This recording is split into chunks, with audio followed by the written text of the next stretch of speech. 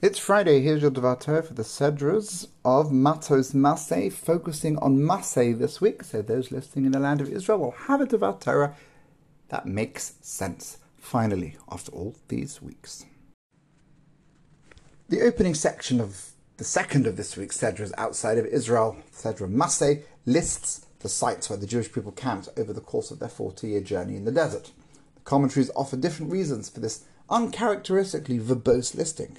Among the more famous approaches is that of Rashi, who commented that the Torah seeks to show Hashem's sensitivity towards the Jewish people in not requiring excessive stopping and starting during the 40 years. The Rambam, in his Guide to the Perplexed, suggested that this list demonstrates that the Jewish people spent this entire period in remote, uninhabited regions, thus proving the miraculous nature of their existence during these years. Which would also suggest that there's absolutely, therefore, no purpose in trying to make sense in a logical way of how they survived. The whole thing was a miracle, and once you go into miracles, what's the point in trying to apply logic? It would appear, however, that these explanations don't account for the refrain "they travelled and they encamped" that runs throughout this section.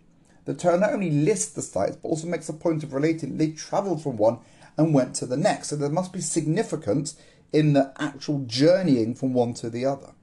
Possibly then the purpose of this section is to show the Jewish people's encampments in the wilderness bore intrinsic significance beyond simply bringing them closer to their goal of reaching the land of Israel. Besides serving as but a means to the end, the individual encampments were goals in themselves, significant achievements in their own right.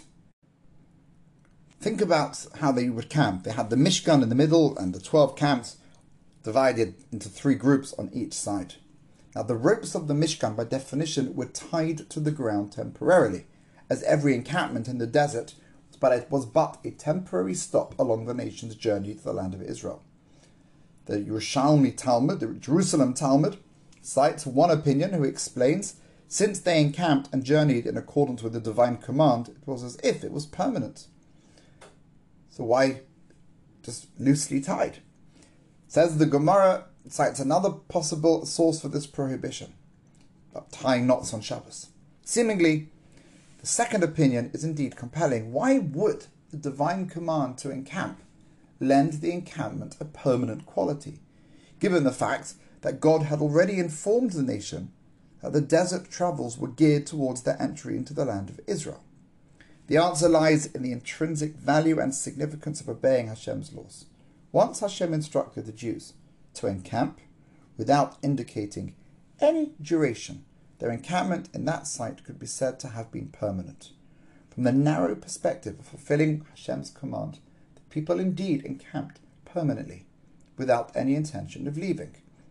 Since at that moment their intent was to fulfill the will of Hashem, who ordered them to set up camp, their encampment assumed a kind of permanent quality, notwithstanding their realization that at some point, obviously, they were going to keep going. This might explain the significance of the individual encampments as implied by the verse. They travelled, vayisu, vayachanu. They travelled and they set up camp. Each encampment bore significance insofar as it fulfilled Hashem's commands.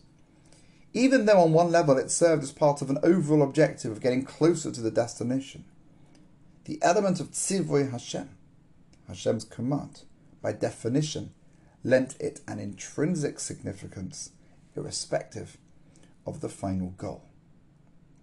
And it occurs to me that this lesson could be so fundamental. It's a cliched idea that these 42 stations on the way to Israel parallel the journeys we all have in our lives, but we recognize different journeys, and sometimes it would be a mistake to think that a particular experience is only worthwhile because it gets us to some destination, without taking the time to reflect on the intrinsic significance of the experience itself in that moment, not necessarily as part of a larger picture, but in and of itself. So if you have time this Shabbos, try and think of examples that you might see as getting you to the next stop. And then take a step back and think, what did I get just from that moment that was useful in and of itself? Take care. Have a great day. Shabbat Shalom.